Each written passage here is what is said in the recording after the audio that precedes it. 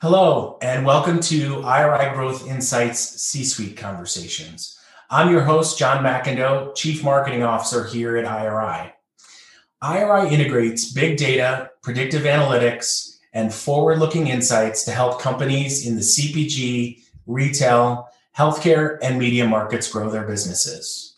We also share our thought leadership with the industry at large with the goal of addressing and tackling key challenges within our industry. Our special C-Suite Conversation series features notable leaders talking about the future of CPG and retail.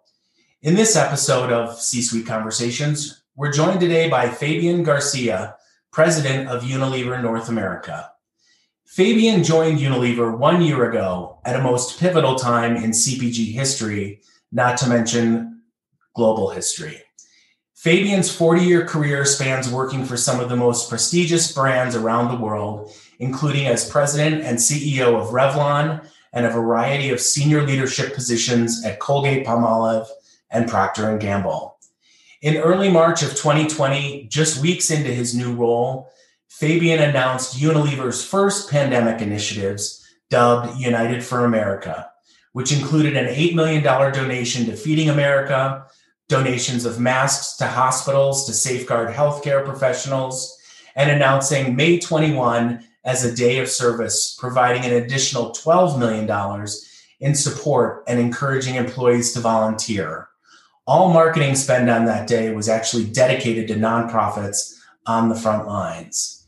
In today's conversation, we'll be learning more about Fabian's dramatic onboarding at Unilever and how his personal mission of social justice and sustainability are the perfect fit for Unilever North America. Leading today's conversation is IRI's President and CEO, Andrew Appel, and IRI's team lead for Unilever, Jen Hetrick.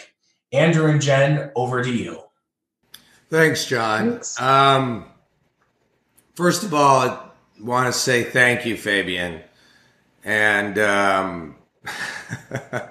I feel like I may have been one of the first three people you spoke to on your first day, because we've been hanging out together for the last year trying to be helpful to each other and to help Unilever, which is such a great company, navigate this unprecedented pandemic. But I'd love to start with just a little bit about you and, how you ended up in the job with Unilever and what attracted you to the organization and what just some of your thinking and your career ending up in such a fantastic organization with such great social missions. Well, thank you, Andrew. Indeed, you were one of the first ones I met, and little we knew what the year was bringing for us. So anyway, first of all, let me start by saying thank you to you, Jennifer, and the team that is hosting me today. It's a real pleasure to be here and share with you my own personal experiences that span through 4 decades of CPG, but more importantly, the past year, which probably will have been the most intense. Let me start by saying that when I left Revlon, I was pondering retirement on the one hand, advisorships on the other hand, becoming a consultant. But I came to realize kind of quickly that I needed to have my hands on an operation. I like to have impact, and I like to do that at scale. And the other thing that I really look for is companies that have a meaning and a purpose. Because after you've worked so many years, you want to lead in a company where you share the values of the people, you share the mission of the company, and you wake up every morning thinking that you're going to make the world a little better within your own area of influence. So I remember when the headhunter called me and said, the first thing she said to me was, please don't hang up, listen to this. And she went on to tell me the story about Unilever. And frankly, this was a very easy decision because as a competitor to Unilever, I always admire them. I think Unilever has pioneered in the area of having a clear mission to impact the world, talk about responsible capitalism, and leading the categories where they compete, but demonstrating to the world that you can actually do well and do good for the world. So that decision was easy. I thought the company had a challenge in North America. Basically, it hadn't grown for the prior 8 years, and I thought that was the perfect combination. On the one hand, a great business challenge, and on the other hand, an absolute great company with great purpose, with a great brands, and ultimately an organization and resources that could be brought to bear for growth. So that's what brought me here. And frankly, as the pandemic started, the authenticity of these values came to play, because I didn't have to explain to people what was the right thing to do. It was very clear. We have three objectives: the safety of our people, the continuity of our business, and the impact that we had in our communities. So very early on, there was a global declaration of this is what we're going to do, coming from Alan Jobe, and he effectively said worldwide we will do $100 million worth of donations. And we thought we could do something different here in the US, because giving money is the easy way to help. The more personal way to help is to put your personal time and do something special for the communities where you compete. And that's the beginning of what was narrated at the introduction. The United for America movement was all about putting our own time on the 21st of May. And everything that we produced that day, every dollar that we spent in advertising, and even within the circumstances of the lockdown at the time, virtual volunteering, we mobilized our people and people from 100 of our partners to do something, including IRI, of course. I remember that. So thank you once again for your help in that area. But it was an absolutely terrific thing. We ended up with the most, the day with the highest number of volunteering hours in the history of the company worldwide. We're very proud of what we did, but as always, there's a lot more to do. Your arrival at Unilever was within weeks of the pandemic, and maybe spend some time, because we spent a lot of time together, and I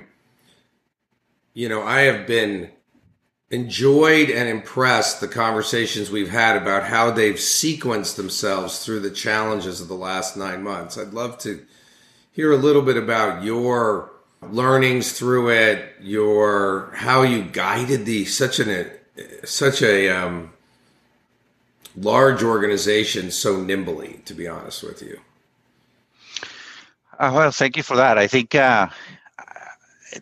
there's many. Let me reflect on that for a moment, because I think the first thing that I learned is you need to have clarity. You need to have clarity of objectives, you need to have clarity of purpose, and you need to have clarity of communication. And when it came to clarity of objectives, it was like crystal clear. The three things I just mentioned: safety of our people, continuity of our business, and impact on our communities.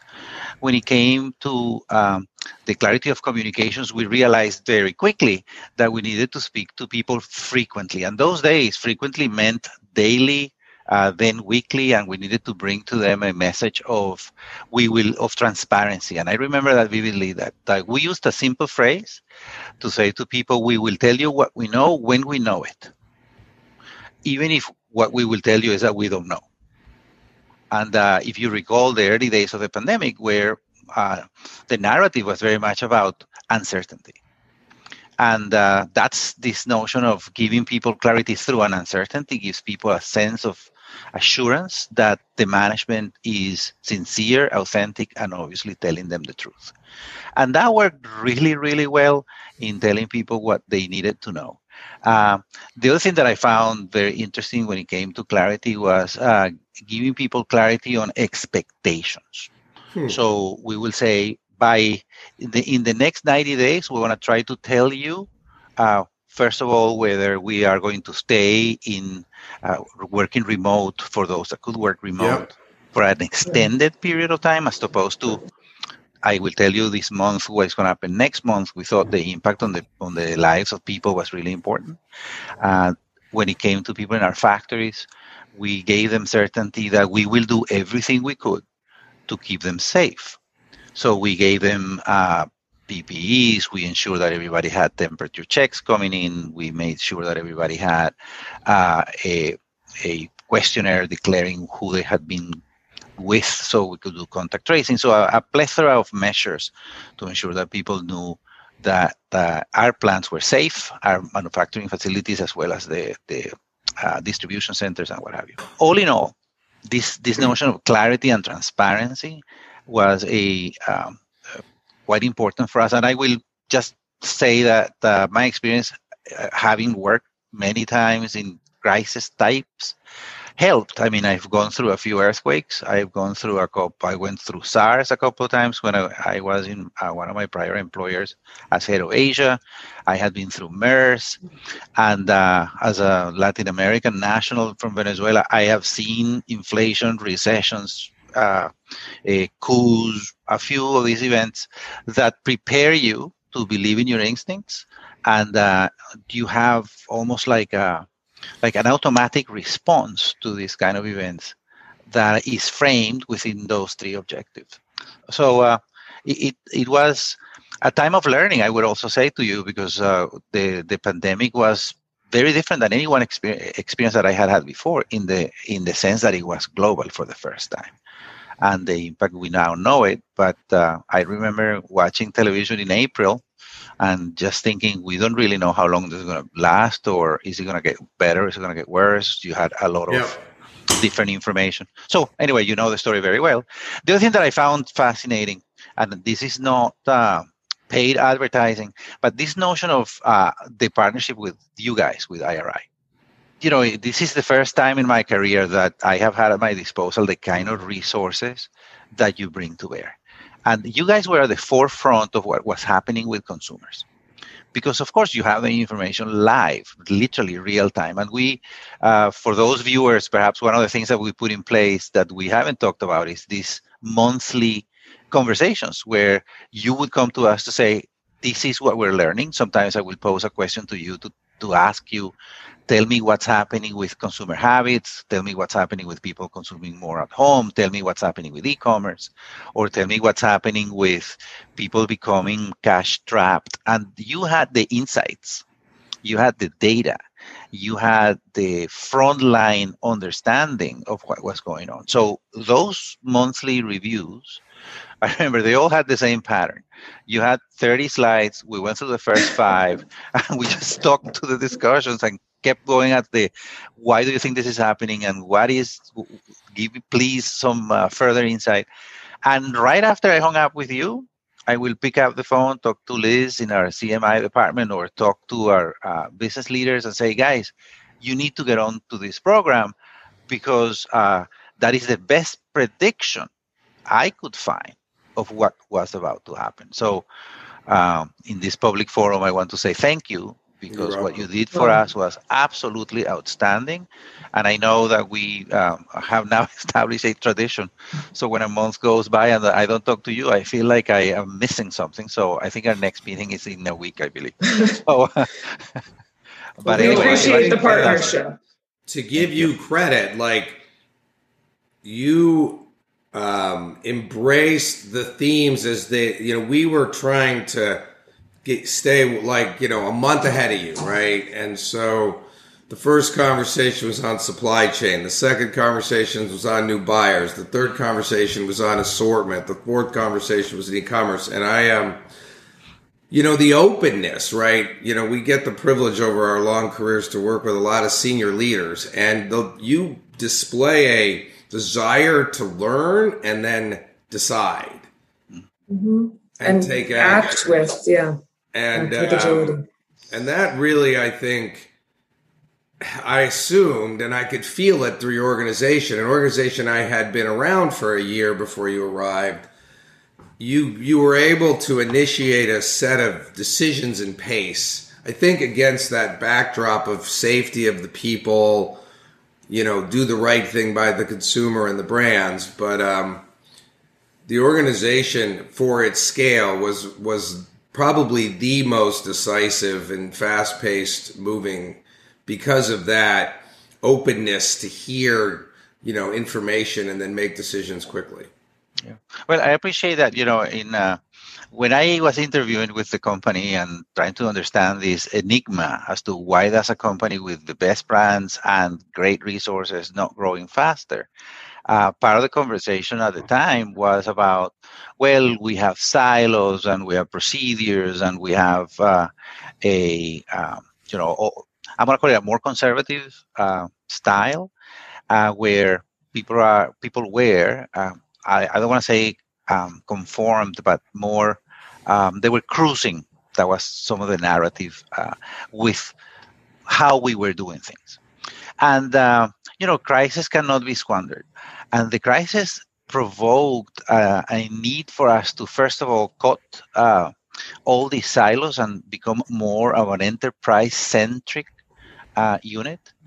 So it's not about the beauty and personal care or the food or the home care business. It's about the Unilever North America enterprise and how we could grow much faster by growing the units that were growing and reallocating resources from those that were not growing as fast. And we had categories, as you know very well, that were booming and still are booming because, of course, as I simplistically put it, we sell soap, we sell soup, and we sell cleaning products. And some of those are just benefiting from the consumer changes. But we also had other categories like deodorants where the markets were not growing as much because people were at home and we were not enjoying those different occasions associated with the category usage. So we were, in a way, because of the crisis, we needed to be faster and we needed to be focused on the one Unilever as opposed to the three divisions. That's one thing. And the other thing I would say is that having a combination of experience and data and insights allowed us to take decisions that proved to be right in the marketplace. And we were just trying to stay one step ahead. That's the other big lesson here, which is you were a month ahead of us. We were trying to catch up with you, but we were leaving a lot of people behind because we were moving faster than many. And I am sure everybody has heard about that story about it doesn't matter how fast you run, you just need to run faster than the other guy. So, this is when the bear is chasing you. So that is how I now reflect back and say, how do we keep these practices? Decision making, agility, as we characterized it internally. How do we keep the elephant dancing? Because we were dancing real well and real fast. Oh, by the way, we're still dancing. Jennifer, you wanted to talk a little bit about the role of diversity and women in the organization. I can come back to this question of how do you keep the elephants dancing, because I think it's a fascinating question.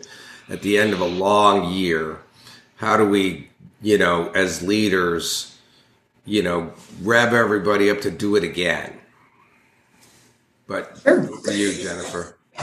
Yeah, I mean, when I think about Unilever, the office just is a vision of inclusivity, and Unilever was recently named one of the top 10 companies for executive women by Working Mother Media. And you were quoted even as saying that you're trying to create an environment that breeds inclusivity. Can you talk about some of your goals in that area? Yeah, thank you, Jennifer. So let me frame this first from a personal point of view, and then I'll talk a bit about what we're trying to do, what we have achieved, and what's next. So obviously, Unilever is a pioneer in sustainability, but not just environmental sustainability, but inclusivity as well and social responsibility. And when it came to inclusivity, the company declared early on that it wanted to have gender balance. It took 8 years for us to get to where we are now. And of course, these recognitions are not only great for the company, but are a tribute to a very deliberate effort to get here. And my own objective for the time I am going to be in this company is to lead a framework where the company will grow mid-single digits compound regularly and consistently over time, even after I leave. And second, that I leave behind the most inclusive, diverse, and agile company in North America. Now, I put those two declarations out there because I think it's important to move up from a very high level that we already have when it comes to inclusivity. So gender equality has been achieved already across the company. We have reached our goal of 50% of managerial roles across Unilever's global business being represented by women, and we are even higher in North America. And we had achieved that goal here a couple of years before the rest of the world. So there is a lot more behind inclusivity that we have achieved. So we have made progress with parental leave, family support, and job flexibility to offer a work environment where women thrive. So this is all terrific, but this is just one sliver of what we have to do. The next step is racial inclusivity. So it's about achieving a profile of our workforce and our executives that represents the communities where we market and live. And that's an area that we need to make a lot of progress with African Americans, Latinx, Asian Americans. And we have already, for the first time ever in the history of the company, disclosed where we are. And we have declared that we need to achieve those goals within the next 3 to 5 years. Now, this is more complex, I believe, than the global programs will call for, because obviously we want to be inclusive around the world, but here that matters a lot. So there are many campaigns that we need to put in place to do this, to achieve that. So we have started up programs for training programs for inclusion and establishing leadership accountability. We are aiming to achieve a workforce that represents those populations, as I said, within 3 years. We're trying to ensure that we are buying globally $2 billion from companies that are owned by minority owners. And here in the US, we have made progress. That number was about 50 million, moving into 150. And we're taking that number to about $500 million within the next 3 years, all the way up to 2025. And as one of the largest advertisers in the world, we want to make sure that what we are communicating with the consumer represents the consumer. So we need to make sure that all of our advertising out there is reflective of the consumers to whom we market our brands. So there is a lot going on here, and we have made this commitment internally, obviously, as well as externally. We have just appointed a diversity and inclusion leader that has over 20 years of experience in the US. Her name is Tish. Tish has joined us since December, and she's already making a great difference. So I am encouraged by the progress. I am more encouraged by the commitment. And I am even more encouraged at the fact that when this company says we're going to achieve something, we will. So thank you for the question, because this is critical for us as a company, but critical for us as a society. Yeah, I agree. I agree. Yeah. And first, just congratulations on achieving so much already. I hope that it becomes the standard instead of the goal that everybody's trying to achieve. You're paving the way, and you'll accomplish those goals that you've set out that are so important. And I think it's important to see how you've expanded it beyond just your own workforce, right? It touches every piece of your operations. And we see that even in the United for America campaign that you mentioned earlier, where you did that partnership to include a partnership with Luminary and providing pandemic relief to women-owned businesses. You're helping to close an education gap in the country. Can you expand a little bit more on that partnership and component to America campaign? So thank you for that. So United for America started up with the Day of Volunteering that I spoke about on May 21st. And that was all about donations and helping people get food on their tables in the very beginning. And the second phase of the pandemic, we wanted to be more surgical with our approach. And there were 3 specific areas that we wanted to focus on. The first one was the so-called She Session.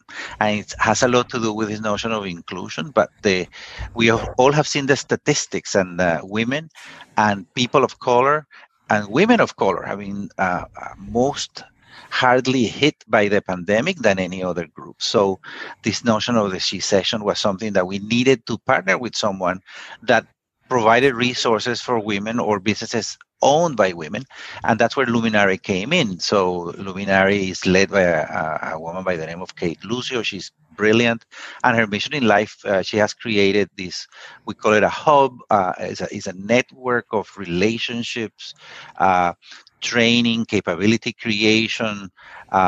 It's a network where women go in to try to find answers to what they need to do to thrive in their businesses and in their careers. So we provided funds for 250 annual fellowships to women-owned businesses with the objective that at least 50% of them went to women of color. I think the number at the end went all the way up to about 68%. So that was well done. We gave them resources that they needed to pivot and grow their business. So women who were owning businesses that had cash issues needed to know what to do to survive, and they could find the answers in Luminary. So I had the distinct pleasure of meeting Kate virtually, of course. And when you talk to her, you understand what she has achieved throughout her life, from investment banker to empowering thousands of women to continue to thrive in the business world. So that was one focus. The other focus was to enable kids to connect to education by either helping them to get the gadgets like iPhones or computers, or even access to Wi-Fi, so they could continue their education in those unprivileged families that do not have access to remote education, so they were not left behind. And the third area, which is an area that remains critical for everybody, is to put food on the table and continue to give donations of products. In the second phase of United for America, we partner with our retail partners, all of whom you know, who helped us facilitate the bringing change to those latter two areas that I mentioned, to individual customers of theirs and consumers of ours, so that we can make a difference in their lives. So that was the second phase.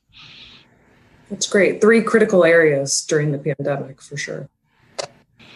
Do you feel like you're a better organization because of so much commitment to diversity and inclusion? Do you feel like your team members, are more open to the, closer to the evolution and revolutions going on in American society and other places? I will talk about revolutions in another forum, but let's stick to the evolutions. But I will tell you one thing about this organization, and people who work here are connected to our mission. Many of them are here because of that mission. And the way I will describe our organization is that there is an elevated level of engagement, commitment, and meaning to people who work here. And that is a catalyst of morale, motivation, and they all understand that this is not just about making money and driving your EBITDA. So it is important that you grow and drive your EBITDA so your impact can be even larger. And that's where people understand really clearly. But it is a good place to come to work every morning, or to turn on your computer every morning. And you can see it in people's faces when we completed and celebrated the achievements of United for America. Teary eyes, people completely proud of sharing with their families what they were making happen in the communities where they live. So that's a very good thing to see. Yeah, and some of your brands are very centered on specific purposes. Like the first one that comes to mind for me is Love Beauty Planet, which is a brand that I love, and a popular one that was even IRI's new product pace setter in 2018. The brand stands for sustainability, small acts of love, and beauty, obviously. You've got a new brand that also has a purpose that you recently launched with Walmart called Find Your Happy Place. More about that brand and that partnership? Yeah, thank you. So first of all, Love Beauty and Planet is a great example of the power of the people of Unilever and how they bring the power of mission to the market. And this brand is exactly as you have narrated. It is a brand that it's all about mission and purpose. And Happy Place or Find Your Happy Place is a brand we created with Walmart. And I have to give a lot of credit to Latrice Watkins and her team in Walmart, because they have been a partner with us for co-development of brands with purpose and brands that meet a specific consumer need. So Finding Your Happy Place is a very timely brand, a very timely innovation, because now that we're all trapped in our homes, trying to be as safe as we can be, everybody needs a little bit of time to get pampered and find their happy place for relaxation and getting away from the tribulations that have been associated with COVID. So we develop a full range of new products that offer aromatherapy, body care products, and candles at an affordable price. And that was an opportunity for Walmart to attract consumers that were buying those products premium looking, but at higher price points in other more premium retailers. So a full win-win solution to a business opportunity that had an impact on people's lives. And Walmart consumers, obviously, equal than many others, needed to have that opportunity to feel relaxed and escape into their happy place the tribulations of this pandemic. So switching gears a little bit, Fabian, since I feel like I spent 2020 on the journey with you. As you reflect upon, the second half of the year, I think the second quarter was so much about safety and protection of your workers and just, trying to get our arms around the pandemic. But what are some things that you look back, you thought those were some good decisions, right? We made progress in areas that are important to the organization from an operational standpoint, and some that, as you sit here in late January, you're like, I think we need to put more emphasis on this now. We might have missed it a little bit.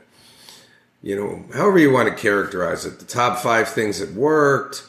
You clearly moved at a pace as an organization that was very impressive. And I have my lens because we went through it together.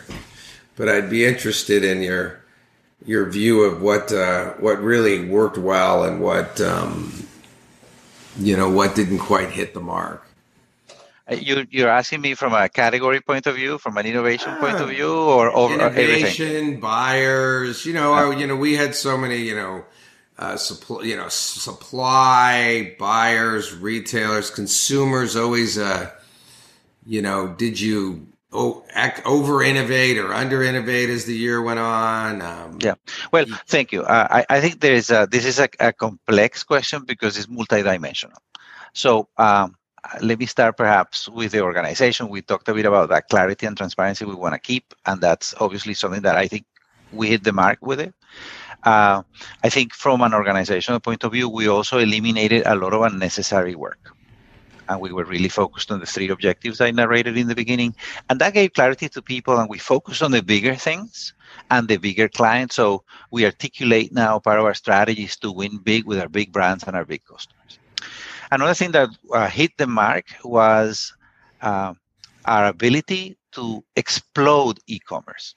And you and I talked during many meetings about how to continue to drive our e-commerce business ahead of the market. 70% of our business in e-commerce is winning market share. So that has been a big win for us, and it's one area where we needed to learn as we went. The good news is we had a great infrastructure, but that infrastructure had not been put into play at the kind of standard of operating level that was required this year. Yeah. And it's not just one retailer or one business model, it's all of them, perhaps with the exception of direct to consumer, that although it grew, it didn't grow as fast, but we're talking high triple digits for turnover increases in e-commerce. And that is something that we need to continue to build, because the expectation obviously is now that the consumer has pivoted up to not just the safety, but the convenience, of course, of e-commerce. That promised land of e-commerce becoming 30% of retail is not far-fetched anymore. So that's where we're going. Perhaps the 30% is different by category, but we're seeing the number already in some of our own categories. So that's something that worked very well. When it comes to retailers, the one thing that I think hit the mark is the relationship that we were able to forge with our retailers. And I don't want to single one out in particular, because all of them partner with us as the market leader in the categories where we compete to help grow those categories, and to also bring to them solutions quickly to problems and challenges they were all having that were all different. Because just to mention one, we were selling a lot of ice cream off season. So some people were just needing a lot more product. We needed to pivot our resources to supply. Ben & Jerry had a historical year. We're getting to $1 billion in retail. I mean, these are big numbers, and lots of pints of ice cream that have left out the door. The other thing, of course, is if you think about COVID accelerated trends more than it changed trends. So one trend, for example, that it accelerated was the plant-based food consumption. So here we are launching vegan ice cream, vegan mayonnaise, and making sure that we are responding to those trends that are now way more important than they were before. So those things hit the mark. I would say that part of our innovation in deodorants didn't hit the mark because the consumer was not in the market. So we now need to relaunch some of that innovation, help the consumer come back. And as mobility and I want to call it normalcy starts to return, we as the market leader and the category leader need to make sure we bring the consumption levels back to what they were before COVID. And of course, we have a program to do that. And last but not least is not just plant-based, but the notion of healthier eating and more natural eating. All those trends are now reflected in innovation. And in food innovation, we have a much faster pace of bringing things to the market. So I feel good about the balance between how many hit the mark and how many didn't hit the mark. Yep. When we're going to release results for the fourth quarter and the year on the 4th of February. So please be attentive to that, because I will give you a flavor for the kind of achievements that we put on the board in North America. But they all reflect this balance that I'm talking about here, that we got a lot of things right and a few things to fix. The one thing I would also say is I need to give credit to the supply chain, because as you said very well, it all started the third week of March. I will not forget that. We were growing single digit January and February, and then everything broke loose. And it's one of those black swan events where you don't believe the amount, the magnitude of the increases that we experienced until they were real and they were sustained. I remember asking Liz, "Will you please double check this number, because I cannot believe that Knorr consumption has grown 30% in 2 weeks. This has to be a typo." Then the next phone call was to the supply chain lead and say, "Are you selling? Are you shipping all of these?" And it became really stunning. To realize how fast, how quick, how high these peaks of demand happen. And the supply chain did a magnificent job to respond as quickly as they could. And it's interesting because we've gotten a lot of accolades for customer service responsiveness against the backdrop of the worst customer service KPIs we have ever had. As in, you were in the 80s in some categories, and our target and our delivery has always been in the upper 98s. Gotcha. How did the pandemic affect your innovations? I know you came out with a few innovations and new products during the pandemic, but it also probably shifted some of your plans for future launches. Present and future, I would say. So it was interesting that I would probably take the most emblematic of these changes. So in the beginning of the pandemic, I received this phone call from the guy who runs skin cleansing globally. And he says, Fabian, we should get into hand sanitizers. And I said, hey, been around a couple of times in the hand sanitizer business, and that business comes and goes with the same speed. People are going to perhaps, maximize their consumption, but I have too many priorities to worry about hand sanitizers. So like half an hour later, he calls me back and says, hey, maybe we should get into hand sanitizers. So, he called me like 10 times that day, and I said, perhaps we should get into hand sanitizers. So within 6 weeks, we had stood up 3 factories here in the U.S., and factories outside of the U.S. that were able to meet FDA demands and FDA standards so that we could get into hand sanitizers. And we stood up a business that saw us get leadership of hand sanitizers in Walmart, for example, with 38% share in the middle of September. And we did that incredible. within 6 weeks. And we had product specs from the past, but we didn't have them branded. So we ended up bringing first in Suave. And then we introduced the Dove hand sanitizer that not only kills 99.9% of germs, but also moisturizes your hands. So we did indeed get into hand sanitizers, and that drove our growth along with liquid hand soaps and obviously body wash to unprecedented levels.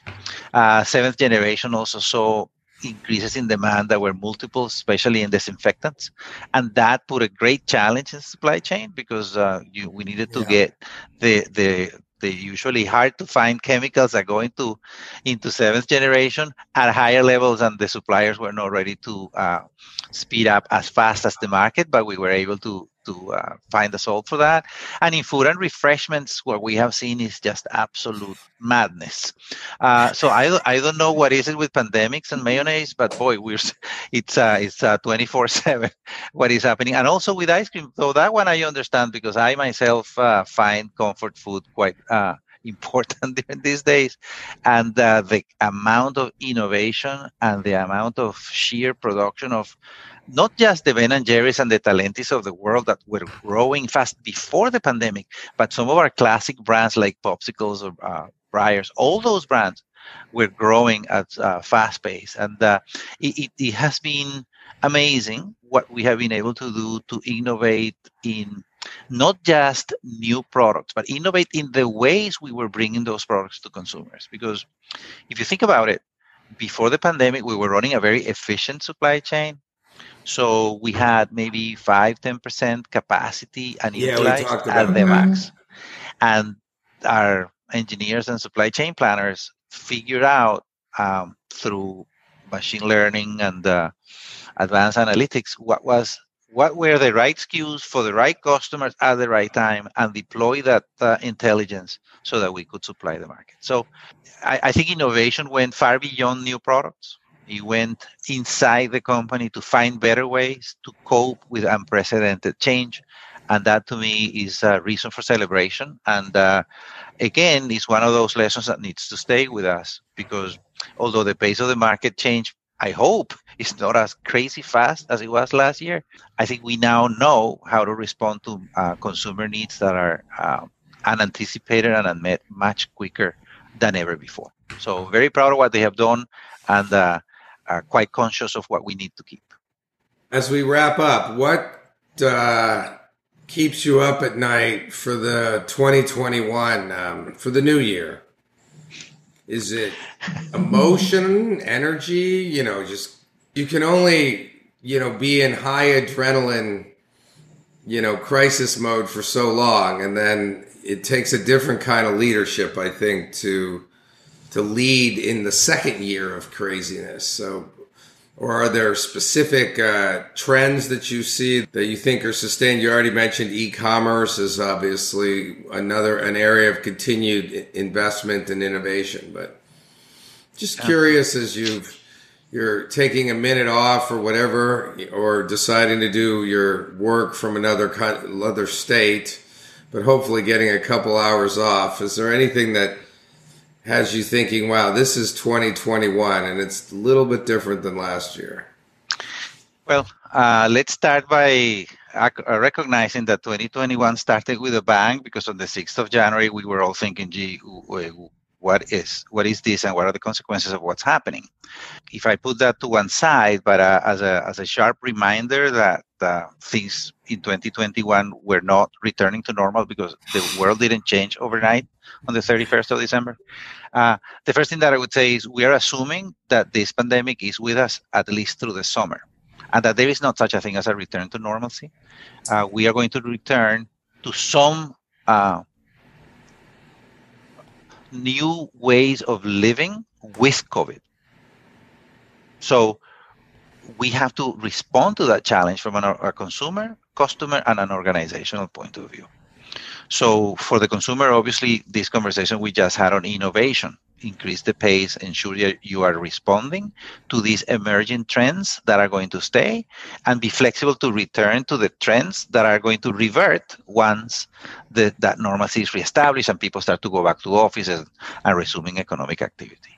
So with customers, is the shift in customers is very important because all of them obviously have benefited from e-com, some more than others because some were better prepared, but most of them need to now have a much larger component of e-com. But brick and mortar remains their most important outlet, with the exception of the pure play retailers.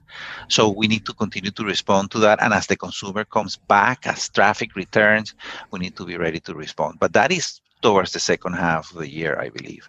And when it comes to the organization, I think the single most important challenge we have as leaders is to keep our people motivated and driven through the continued tribulations of some form of lockdown and restricted living, because we're all tired of being home.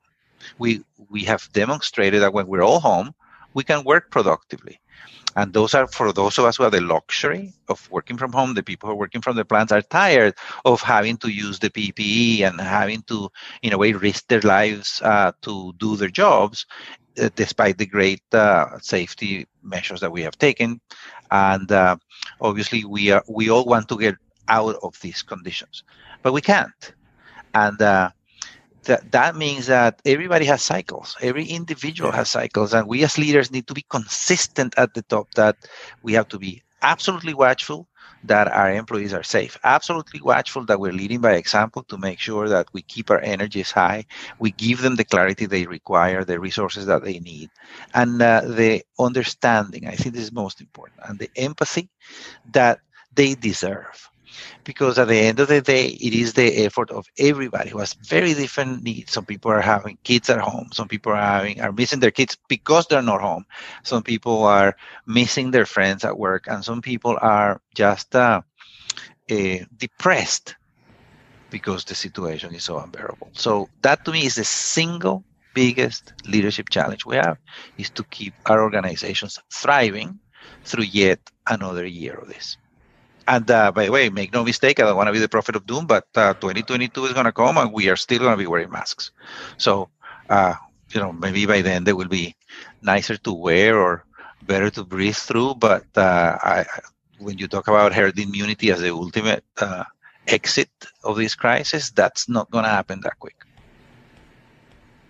But we should finish on an uplifting tone. And I think the uplifting tone is I do believe there is growth in this market. I think the economy has hit its bottom, and I am encouraged by what I hear. This is not a political statement, but obviously having clarity from the top as to vaccinations, as to recovery of the economy, and as to restoring, I guess, clear direction for the country will give us a framework for us to help our people see that there is light at the end of the tunnel, and that we can, not all the companies, but many companies, especially ours, we are in a position to thrive as we go forward. Look, a positive is new habits have been formed, and the emotional connection to your families and your homes and your CPG experiences have been solidified by a systemic pandemic crisis. And I think that what you do and what you do in terms of serve consumers and create moments of delight and provide high quality products, are going to be more important tomorrow than they were yesterday. And I think that is a positive, right? We've all, it's in all our surveys, right? People have used this industry's products as a way to create normalcy, to create comfort, to create connection, to create family, to experiment with new things, to get healthier. We do self-care studies that people are just more concerned about health and safety and want to try and have positive experience in their home. So I think, especially given the pandemic's not going to disappear like it did in the rare New Zealand's, and so I think it's an evolution of a lifestyle, and a lot of people are going to go back to the comfort of family and stay with it. We've got, most people have connected with their families, and a few of them have been positive. Most people have had a positive experience in this new world, trying all sorts of new things. And I think that that's a big positive for an industry that was, talking about private label and fast shipment of mediocre product. I think there's the whole premiumization we've been talking about. Consumers are gravitating to higher quality experiences in their home. I think this is very insightful because at the end of the day, they have rediscovered the joy of consumer goods. Yeah. The joy in the 5 words, better said, but yes, the joy of quality experiences with their families around the products our industry makes special. Absolutely. So, for sure there is hope, and I think this is what we need to keep in mind. We need to give our organizations and our peers, our partners, a common view that things are only getting better from here for this industry. Yeah, and I think adrenaline sustained us in 20, and maybe the caring and enthusiasm can sustain us in 21. I sure hope so. Indeed. Well, thank you, Fabian, Andrew, and Jennifer. That was fascinating. Some really insightful takeaways rooted in a foundational and really unwavering commitment to your people, your consumers, and your retailers. So thank you for taking the time to share your perspective. For our viewers and listeners, I want to recap a few of the key takeaways that I gleaned from the conversation. We learned about Fabian's personal passion for impact at scale. Additionally, your desire to be part of companies with meaning and purpose and shared values and mission. Fabian, I know you wake up every morning thinking that you can make a difference, which is truly inspirational. These critical foundational elements are key to success, both in good times as well as bad, as you shared. Unilever clearly shares these values and philosophies, and this alignment has played a pivotal role in your success to date, no doubt. Just as you joined the company, the pandemic hit, and you turned your attention to 3 critical areas. First, the safety of your people. Second, the continuity of the company. And third, support of the communities you live and serve. Fabian, I know many companies might have easily shied away from this third area, but not Unilever, and certainly not you. You talked about the critical elements of success as you tackled the COVID crisis. You talked about the power of clarity and transparency, clarity of objective, of mission, of communication, and last but not least, expectations. You also shared how your previous experience in disasters and crisis in other roles prior to joining Unilever and being a Venezuelan national helped prepare you to deal with the COVID crisis. I thought your perspective on the partnership with IRI and the role we played was really interesting. You talked about the power of resources and access to a partner that was truly at the forefront of what was happening with consumers. You spoke about how IRI was ahead of the curve and had a real-time pulse, a fact-based frontline understanding, and how IRI offered the best protection for Unilever as to what was about to happen. You also spoke about the power of experience, data, and access paired with technology to insights that empowered Unilever to take action and act quickly. You had to stay one step ahead, and the technology and the data enabled you to do that. I thought your comment about the greatest opportunity in figuring out how to continue embracing your agile decision-making practices to keep the elephants dancing, as they say, was very, very interesting. Your focus on inclusivity, sustainability, and social responsibility is certainly admirable. It's essential to building relevant relationships with consumers, but more importantly, the right thing to do for society, and I wholeheartedly agree. I thought it was interesting when you said your ultimate goal is to leave behind the most inclusive, agile, and responsible company in the industry. I wish you all the success in that, and I have no doubt you will be supremely successful.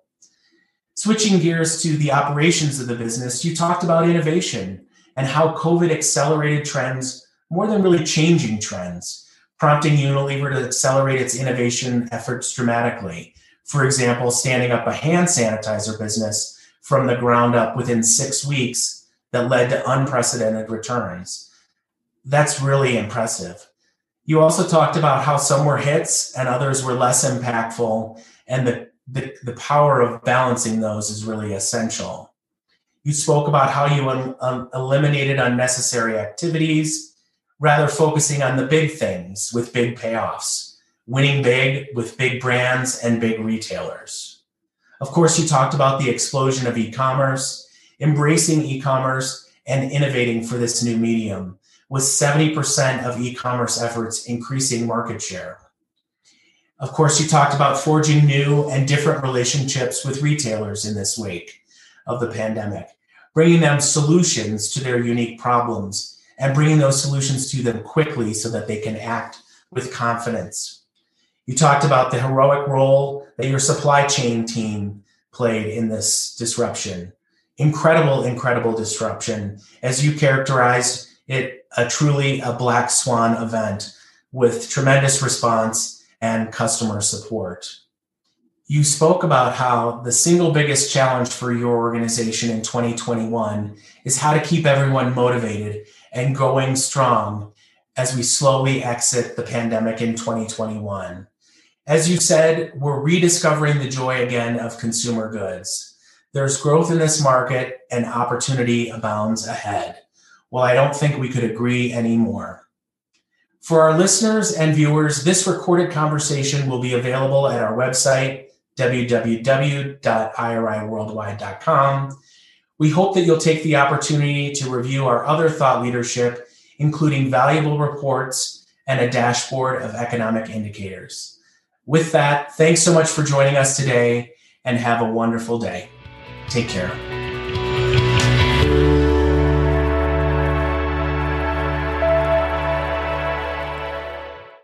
Thank you for listening. Please become a subscriber and let us know what you want to learn more about. We'll serve it up in a future IRI Growth Insights episode.